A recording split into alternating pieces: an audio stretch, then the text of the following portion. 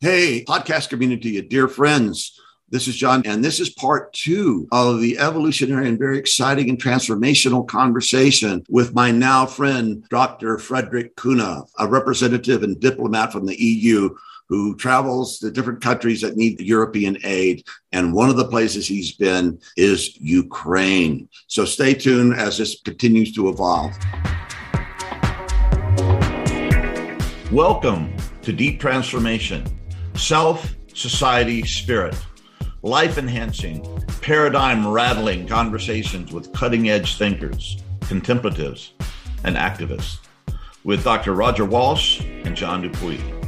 Join us in the evolutionary fast lane as we take a deep dive into transformational practice, peak experience, profound understanding, powerful contribution. Frederik, you've been very deeply immersed in the Enneagram and been researching and teaching it for a lot of years. And you've spoken about how it's transforming the people you're teaching. But 2 questions here. One, most people will be familiar somewhat with the Enneagram, but perhaps you could just briefly summarize the key gifts it offers. But also, how has your familiarity, indeed expertise with the Enneagram, affected the way you see these situations and the work you're doing? And what point number might you be if you want to reveal that in a public forum? I'd be fascinated to know. Well, first of all, I identify with self-preservation 6.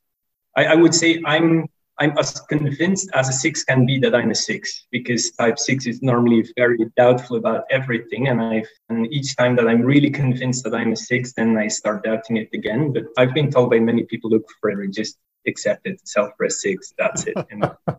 Me too, by the way, Frederik. So I can relate big time. Yeah, so I just trust them. Now, I would actually say that the big change in my life in order to stop thinking black and white has actually come from studying the Enneagram. This was, let's say, my introduction to doing some work on myself. I mean, it's not by knowing the Enneagram that, as such, by knowing the typology and then the specific patterns and the defense mechanisms of the different types, that doesn't really help me in understanding Russians necessarily better or in understanding Ukrainians better. But it's more the process of becoming more self-aware and becoming less judgmental and understanding that each time you are judgmental, you're actually talking about yourself and not about the other. And this is something that the Enneagram has really taught me. To me, the Enneagram has really brought forward a huge inner transformation for myself. Learning to accept myself better, learning to accept my wife better, and understanding that the issues that I have with her are actually about me, not about her. Understanding the kids better, and also understanding that it's about me, not about them, that these kids are just doing what kids have to do. So if I get triggered, it's not that they are bad kids or anything like that. It's just me getting into some kind of reactive mode. And it's this awareness of when am I in a reactive mode and telling myself, okay, look, Frederik, maybe you just need to calm down, just take a step backwards, take a deep breath. That's been the thing that's really been helping me, especially in the last 2 months. That's very well said. Very well said. Yeah, you've really got the heart of why it is such a powerful tool. Yeah. And our next interview, by the way, Roger, is going to be with Leslie Hirschberger. He's one of the world top Enneagram teachers. So I'm looking very forward to that also. Yeah. Well, beautiful. And what I hear, Frederik, is that while it may have given you some insights into other people and their perspectives, the major impact has really been to bring greater awareness and reflectivity to your own experience and give you a little more distance on your own reactivity. Yeah, indeed. Yeah, beautiful. And you've been one of the things I've noticed about you in our conversation and just reflecting on the work you've been doing and so forth, is exactly your ability to stand back and hold multiple perspectives and not get lost into the automatic reactivity. Do you feel the Enneagram has helped with that? Well, the Enneagram has helped me in that, but the Enneagram has also showed that's maybe that's both my strength and my weakness. Type 6 tends to be able to hold different perspectives, have understanding for all of them, and at the end not having their own opinion and being able to move quite often from one to the other just because they're in doubt. Each time they happen to be convinced of something, then the next second they're doubting that again. And I think what the Enneagram has taught me is that indeed having multiple perspectives is very good, but it should not lead to some kind of analysis paralysis. That at the end of the day, I do need to take decisions. I cannot just sit there and just be overwhelmed by different points of view. And that's something that I've had to work on and that I'm still working on. And that I'll probably be working on until I leave planet Earth. Well, that raises a very interesting question. The more educated, hopefully in the best of all worlds, the more perspectives that we're able to take. We see history from many different sides. But how do you come to finally making a judgment, given all that, and not just to be lost in these multi-perspectival universe, if you will, and say, okay, this is the one that's coming from the highest level of morality, ethics, or the right thing, and I need to go with this, while at the same time holding these other perspectives? Well, in the past, what I did was I was just trying to make some kind of analysis, right? And just weighing pros and cons and so on. Lately, I'm more just trying to follow my heart. Because I feel that what I do is when I feel overwhelmed by so many different thoughts, just take a step backwards, take a few breaths. And what I feel right is going to be my decision. And then I stick to it. And of course, later I am going to doubt it. As a good 6, to be stereotyping myself, right, which I shouldn't be doing. But as a good 6, then I'm going to doubt my own decisions. But then I just tell myself, no, Frederik, you took a decision and it's your responsibility to follow through, whatever the consequences of your decision may be. But that's part of it. And Frederik, I think you've given a beautiful description of what is traditionally called practical wisdom. One aspect of wisdom having two sides. One is the kind of deep understanding, but another is how do we effectively and skillfully and benevolently respond in the world. And it seems like there are several dimensions to that. One is we are in this existential situation of we live in mystery. We never know fully all the circumstances that we have to take into account. We can never predict fully how our actions will have their impacts and what positive and negative things will come out of them. So we live in this unknowing, and yet we must act. Yet we must choose and we must take responsibility for our choices. Of course, being willing to correct where we can, but this seems to be our existential condition simply by virtue of humans. We are faced with this crux of our limitations and yet our necessity to act. Yeah, and this is something that sometimes I'm struggling with because, we all suffer from that, but the type 6 is maybe struggling with this even more because people who identify with type 6, they really want to forecast all the consequences of what's going to happen. And of course, as a bureaucrat, that's perfect. Type 6 in the bureaucracy, they thrive. But I've had to learn that sometimes you have to take a decision, not knowing what the consequences will be. And you still do take these consequences without actually knowing where you're heading to, right?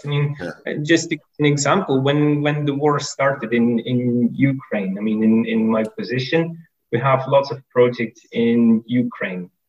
And suddenly you have all these people who are fleeing their houses. There's need for protective equipment. There's need for just any kind of support for even defense units, right? Not for active fighting, but even, let's say, the anti-monopoly agency or anti-corruption agency and so on. They also need to have some kind of protective equipment if they want to go somewhere and they still want to carry out their jobs.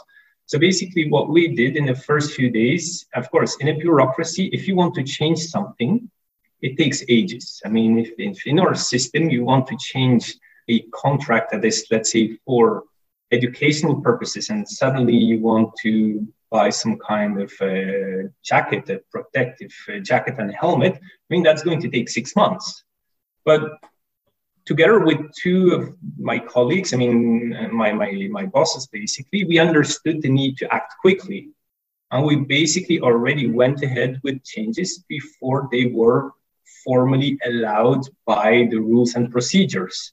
Yeah. We knew that what we were doing was stepping into a certain risky territory, and we did the best to cover ourselves up. But we had two options: either wait for 6 months and say that, okay, and in 6 months we will be giving the support, or just act immediately. And because we just said, okay, let's act now, and we're going to sort things out, that really helped us in making sure that within the next 2-3 days, the first support was already being delivered. And then this again is one of these things where, by understanding your own patterns and observing your own way of thinking and telling yourself, like, hey, Frederik, stop for a moment. Like, what are you doing? Shouldn't you be doing this and that and that? Shouldn't you be doing anything in your power to provide all the support that is needed to the war-affected population? Are you going to be the bureaucrat and follow the rules? Or are you going to use your position to make sure that you provide the support to the people, and then you also use your position to make sure that the bureaucracy is going to adapt the rules to what is needed? Because sometimes rules are not helpful in making sure that the policy is being implemented. So you're giving a beautiful example of the willingness to take responsibility for actions which aren't necessarily supported by the system around you, and to step into, in developmental terms, to come from a very much a self-authoring place of not looking to the rules and regulations for safety, but willing to put yourself on the line for what you knew or felt very deeply in your heart was right in that moment. Of course, I was not the only one, but we were with 3 people together who really pushed things very, very much forward. We could have waited, but we knew that waiting would be the wrong thing.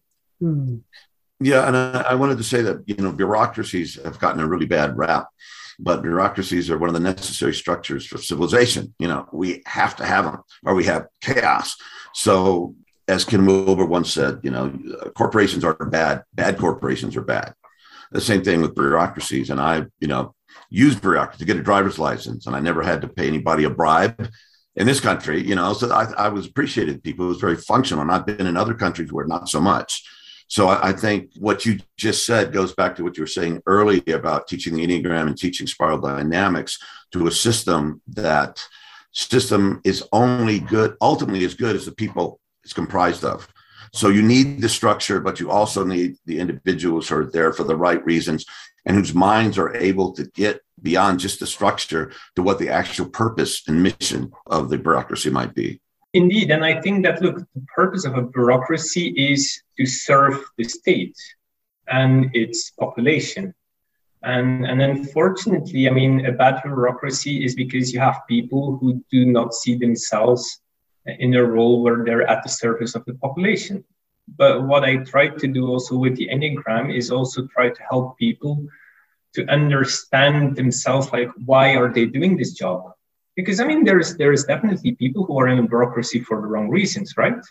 But also by helping people understanding their own motivations and try to, because the Enneagram at the end is basically a tool to teach you how to be of greater service to others, actually. If you really go far into it, it's really about how can I be at the service of something bigger than myself? How can I be less ego-centered? How do I take myself maybe a little bit less serious?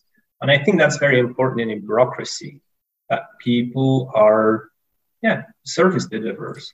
That's very beautiful, Frederik. I'm so glad you brought that up, because I'm only an amateur student of the Enneagram, but I'd never heard it said that at bottom it was about working with it in order to be an instrument of service. Well, basically, because if you are at, let's say, the lower levels of development in Enneagram terms, there you are very much disconnected from the universe, from oneness. At these lower levels, you're very much self-centered. You're only thinking about yourself. You're not able to see the perspective of somebody else. Whereas once you start working on yourself, as your level of development starts going up, you start becoming part of something bigger than yourself. And if you're part of something bigger than yourself, then you start fulfilling a certain role, right? It's no longer about yourself. If you start understanding that you're basically just like one cell in my body, that as a person, you're just like one cell of humanity, of a bigger organism, then the only thing you can do is start being in that role instead of being like this one little cell that says that I am the cell and I'm the center of the universe. No, that you start saying that, no, I'm part of something bigger. And then you automatically have to be of service to others. I'm struck by the fact that both you and John, in your reflections about the challenges of the Ukrainian situation, came down to, as both of you said before, the question that comes up is, what can I do? And that's a very difficult question. It's Frederik, such a complex environment, right? I don't know, you're a good example how a good mind can lead to a great heart. Welcome back, everyone. Slight technical meltdown on my side. Switch computers, and the brilliant team and my wife together were able to figure it out. But during the break, I asked Frederik if he'd been back to Ukraine since the beginning. And he said that he just had like 3 weeks ago. Is that right, Frederik? Yeah, I was there for 3 weeks. Yeah. And I would just love to hear, I mean, we're totally changing the subject, but what you saw and felt from the last time you'd been in Ukraine and the war had progressed for so many months and when you were in Kyiv this time. Well, as I said in the beginning, right, that it's just the whole thing about the uncertainty that you have all these alarms going off, and then you have the queues at the petrol stations.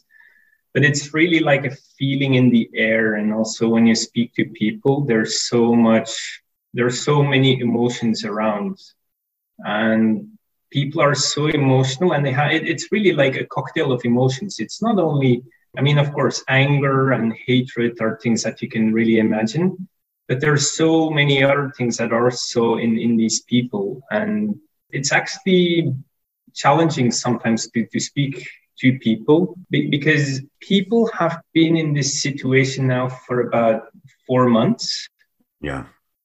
And when you're in a stressful situation, you have like the first response, the first reaction, but then after some time, people start getting used to it. It's getting used to something that's very, very unhealthy. Yes. And people don't know how to deal with that, because there is actually there is no psychological support or anything like that, right? I mean, how are you going to provide psychological services to, let's say, 37 million people? You can't do that. And many people, people are going through it in different ways. Some are very much in this kind of negative spiral, very full of hatred, and it's taking them really down and down. And for example, for Ukrainian women, it's very important how they look. They have to be beautiful. They really want to have their manicure done well and stuff like that. And for example, I was speaking to somebody and she said, look, I don't care anymore. In the morning, I don't really care anymore that I'm going to wear beautiful clothes. And I don't really care too much about my nails being done. I mean, for most Ukrainian women, that's already a sign that something is bad, right? But then I also have a completely different story. And it's one that I heard from my wife, actually. It's a girl who was living in a small apartment, and her parents were living on the outskirts of Kiev, and the house got bombed. The house is completely demolished. Now, the girl was saying that she's actually grateful, and her parents are grateful as well. Why? And this may sound completely strange, but let me elaborate on it.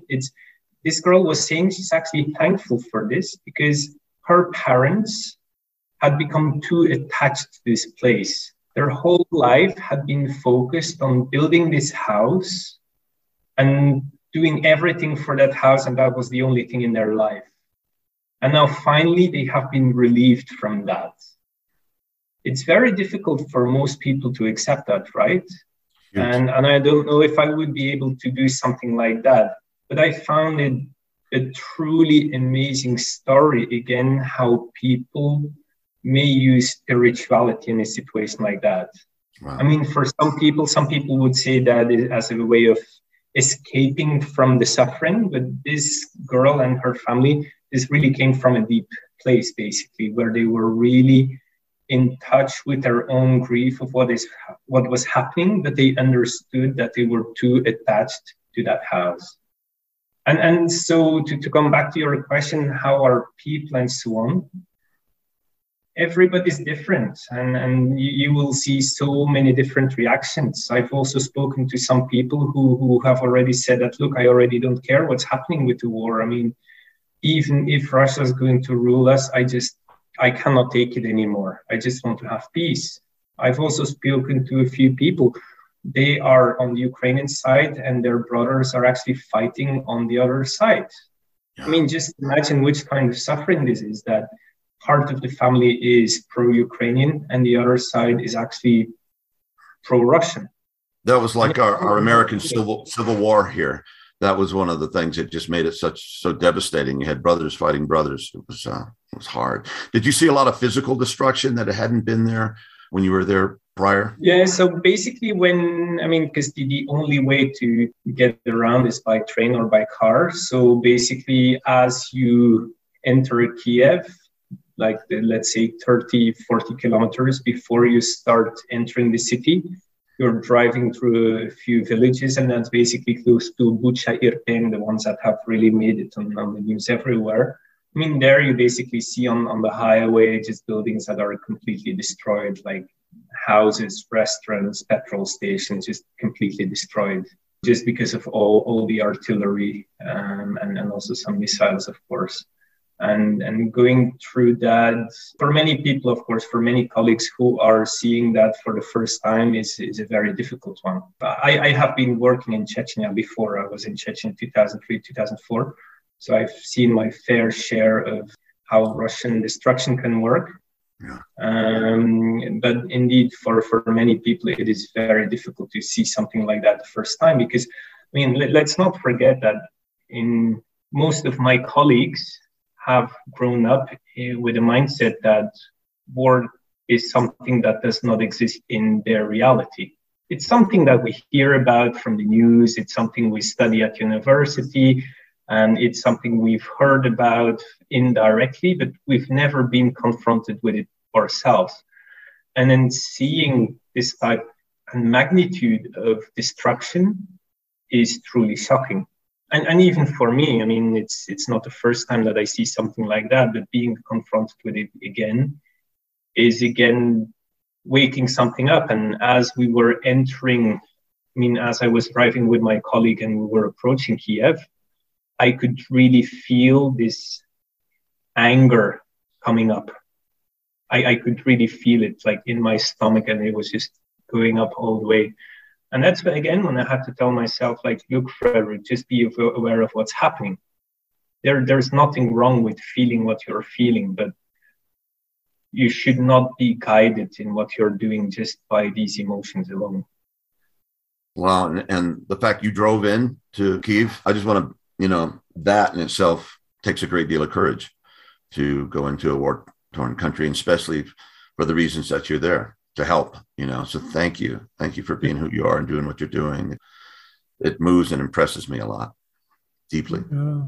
Ditto, and also makes me aware of, again, what a bubble of good fortune and blessedness I have, that I live in relative affluence and well-being and safety and security, and I've been in places like the slums of Calcutta in India by choice, but it's always been by choice. But I've never been in a war zone. And it's, as you said, it's something I studied in university, but it's a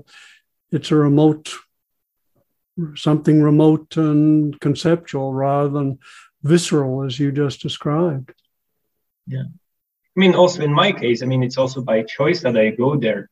So if I think of what I feel, and then I think, how must a Ukrainian feel seeing that? Because I'm not a Ukrainian, I'm a guest to the country, right? So what does somebody feel whose country this is, or who's directly impacted by it? And this must be horrendous. Yeah. And you've spoken of the the wrestling with all that's happening and trying to make sense of it and looking for what you can do. If you were to step back and look, well, let me just give a context. I read your Facebook page and saw that you had a birthday earlier this year, and you'd written that you thought this year would be quite possibly the most transformative of your life. And I just wonder, over this, if you step back over these 6 months since the beginning of the year, how have you changed? Well, I think that in the 6 months, the last 6 months have just been a continuation of the change of the last 7 years or so. I would not say that what has happened in Ukraine has really been has not been a crucial moment in my personal transformation. It's important, of course. It's maybe just the catalyst of going a little bit quicker on certain things. Because I do feel that we all have a mission here, I believe. And I feel that I have come to a point in my career and also in my personal life where I'm ready for a next step. Where I feel that my work, for the past 20 years, I've been working in development cooperation. So really working in fragile environments and having development programs to support educational reform, health reforms, justice reforms, and so on and so on. And I feel that I have come to the point where maybe I need to take it to a next level, where maybe I need to become more of a person trying to pass on my own experiences. Instead of being purely a practitioner, try to gather all my thoughts together and pass on the lessons that I've learned, maybe the hard way, pass it on to other people so that their learning curve is going to be a little bit quicker and maybe less dramatic and maybe less painful. And I think that what's happened with the war in Ukraine, it's just been a catalyst to go a little bit faster in that way. There are many things I appreciate about our conversation, but one of them is the merging of heart and head that you are bringing to your own life and work in Ukraine and work with the EU and what you're bringing to this conversation. And it's very easy to fall, as you have pointed out, into automatic reactivity, but I really appreciate the way you're trying to use the best of your heart and the best of your head. Yeah. Yeah, I believe that if we want to find a solution, a true solution, not just a military victory, but if we want to find a sustainable and lasting peace for not just Ukraine, but the whole Eurasian continent and the whole of the world, basically, we can no longer be guided by our heads alone, and we have to include the heart. And what we've seen lately is that the heart is very much absent. It's very much the head, and then one specific part of the head, it's the amygdala, basically. I see many people who are almost entirely guided by that specific part of the brain. The amygdala being the center of the brain, which is involved with emotional reactivity and automaticity. And yes, it's kind of a fallback under extreme conditions, but it's something we also need to the best of our abilities, learn to step back and use those initial emotions as guidelines, but definitely to be reflected on. I see you doing that, and it feels like your spiritual work and Enneagram work have really given you a beautiful capacity for that kind of stepping back. Much needed, I would imagine, of course, for all of us in our lives, but particularly at this time. Yeah, and Frederik, this is the third time that we've been in conversation, and I've noticed a shift in our connection, and maybe it changes in me and maybe it changes in you, or I'm not sure, but it's different this time. And I think what you said about times like this being a catalyst for transformation, if we roll with it, if we go with it, if we allow it to change us, and the way you've been working with it, it's certainly been working me in a powerful way. So it's different this time, and it's really good to be with you again. But you see, it's all about communication, right? Because the first time when we spoke, we didn't know each other. And now it's the third time we have a chat, and we know each other's position.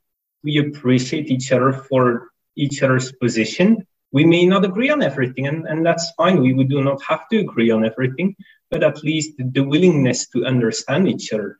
And it does take some time to create this willingness, right? And I have the same experience as you, John. I mean, also the first time we met online was a little bit different. And then when we met in Budapest at the conference was also different. And now there's more openness, I feel, right, to listen to each other. And I think this is what is more needed in the world. And of course, the problem is now that how do you cultivate this kind of willingness for a dialogue? I mean, right now, you can actually question, is it actually possible to have a dialogue at this moment? Yeah. Right? I mean, it's a big question. Should we have a dialogue? I mean, I personally think that we should always have a dialogue, no matter what happens. But I understand other people may have a different view. But the other thing is that what happens when one person is, let's say, reaching out a hand, is willing to engage, and the other one is not? So how do we get out of this spiral of more judgmentalism, more blaming each other, towards a spiral of opening up and trying to listen to each other? Because at the end of the day, I personally believe if we want to get to a lasting, peaceful situation, this is going to be the only way. Yes, the war may be fought on the battlefield, but the peace is only going to come through a dialogue. Yeah. And we have more tools now available in the last 50 years that have developed, since World War II, to help people heal and to help dialogue and more understanding of human nature, as you're saying, the Enneagram and developmental levels. And hopefully, these things, we can get them out of our ivory towers and bring them to earth and help in the healing. And there's going to have to be a tremendous amount of healing because wars bring so much suffering that lasts for generations. So hopefully we can, those of us who are in a position in our lives and developmentally where we can actually make a difference. God help us to come together and work together to do the best we can with what we have. And if we can overcome this problem, maybe we can overcome myriad problems. Maybe there's a lot of other things. And I just got off a conversation with you, my Ukrainian friends and colleagues, just before this conversation. And this has been an ongoing thing. And normally I just feel great grief, after having talked to them. And now for the first time, I felt hope and inspiration, that there was a shift in them and they were beginning to feel something. Good things were happening and not just the overwhelming horror of the whole thing. So maybe we're getting to a turning point here, and I certainly pray that would be so. And certainly part of dialogue is reaching out to other people, as you have both said. And I'd just like to read some excerpts from some of the things you've put on your Facebook, Frederik, because they really do speak to the reaching out. And you have friends, as you said, in both Russia and Ukraine, both of you. And you've written really beautiful things to both, Frederik. To the Russians, a special request to my Russian friends whom I love, and to all Russians. I read Russian news. I also read Ukrainian news. I'm not saying who you should believe. I'm just asking that you do your duty as a human being. And you end, don't tell us later, we did not know. Referring back to the German statement, we did not know. Don't tell us later, we did not know. That's a very powerful statement. The Germans did not have internet. You have it. That's a very beautiful, not condemning, but pleading, a direct reaching out to these people in a beautiful way. And you likewise said to my Ukrainian friends, please treat the Russian prisoners of war with true humanity. They are the aggressor. They've caused destruction. Most of them didn't want to be there. This is your chance to show how civilized Ukraine is, by giving them the care and human respect once they are captured. They also have family that is missing them. Instead of increasing human suffering, show them the beautiful side of humanity, please. Beautiful. Yeah.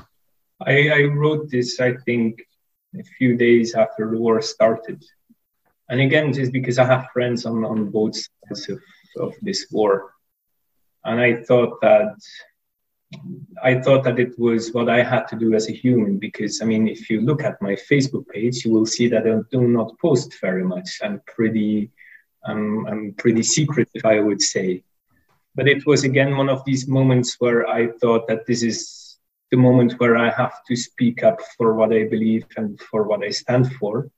And I know that I'm not going to change the mindset of all Russians, but at least it comes down to we all have to do what we have to do at this point, right? I mean, Roger, what you were saying, like, what can we individually do here? It was just on that moment that I thought that this is what I had to do. And there were many friends of mine who commented on this. And then also people I did not know who were very reactive, basically. But that is fine. I mean, I'm not going to edit. I'm not going to delete anything. I feel people are free to post what they want to post. But indeed, and this is something that I see with many Russians. It's, again, they do not want to see what is happening because it's too painful. Yeah. Oh, wow. And it feels like what this conversation has pointed us towards is, it, of course, pointed towards many things, but one of the recurrent themes is a set of really deep wisdom questions. The first being, what can I do? And below that, not only what can I do, but what's the most strategic thing I can do? And below that, or accompanying that, is the question of, what am I called to do? What kind of suffering specifically calls to me? And what, with my unique opportunities and contacts and capacities, what can I do that's most effective? And below that, still a deeper question I hear echoed throughout this conversation, which is, how can I work to make myself a more effective instrument of service for healing and well-being? And those are beautiful questions, and it's just really touching, Frederik, to see someone in your position on the front lines, working at the interface between countries, bringing this kind of humanity to bear on one of the great tragedies of our time and one of the great sources of reactivity in our time. So I just want to give a deep bow to you and thank you. And perhaps this is a time when to bring our conversation to a close. But before we do, is there anything else you'd like to say? No, I would really like to thank you for this discussion, because I believe that there is not enough discussions on the internet and everywhere right now. I mean, if you're just opening news pages, you just see all about destruction. If you're going to the Russian websites, you're only going to see their side of the propaganda. And I think that what you're doing is great, just offering a space for this kind of discussions where we can try to weigh in the different perspectives and also, again, bring in the heart. Because I think more of these initiatives are needed. And again, the three of us are not going to change the world, but at least we can plant a little seed that may lead to something bigger. Indeed. So thank you for that. Well, thank you so much. Thank you both so much, because both of you particularly are involved in trying to do your best in this circumstance. You on the front lines, Frederik. John has started a fund to serve humanitarian well-being and projects in Ukraine. And so we're doing what we can. And Frederik, a deep bow, much gratitude, and thank you on behalf of us all for being on the front lines and for being with us in this conversation. Big virtual hug, Frederik. Thank you so much, brother, and I hope our paths cross again. I hope so too. May it be so. Thank you. Today's episode was brought to you by iAwake Technologies. Visit the Deep Transformation website to find out more about iAwake's audio tools designed to wake us up, grow us up as a part of our daily deep transformational practice. Thank you for joining us. If you enjoyed this episode, please subscribe to the Deep Transformation Podcast, and we greatly appreciate your comments, suggestions, and questions. Thank you for all you are and all you do. From John, Roger, and the Deep Transformation team.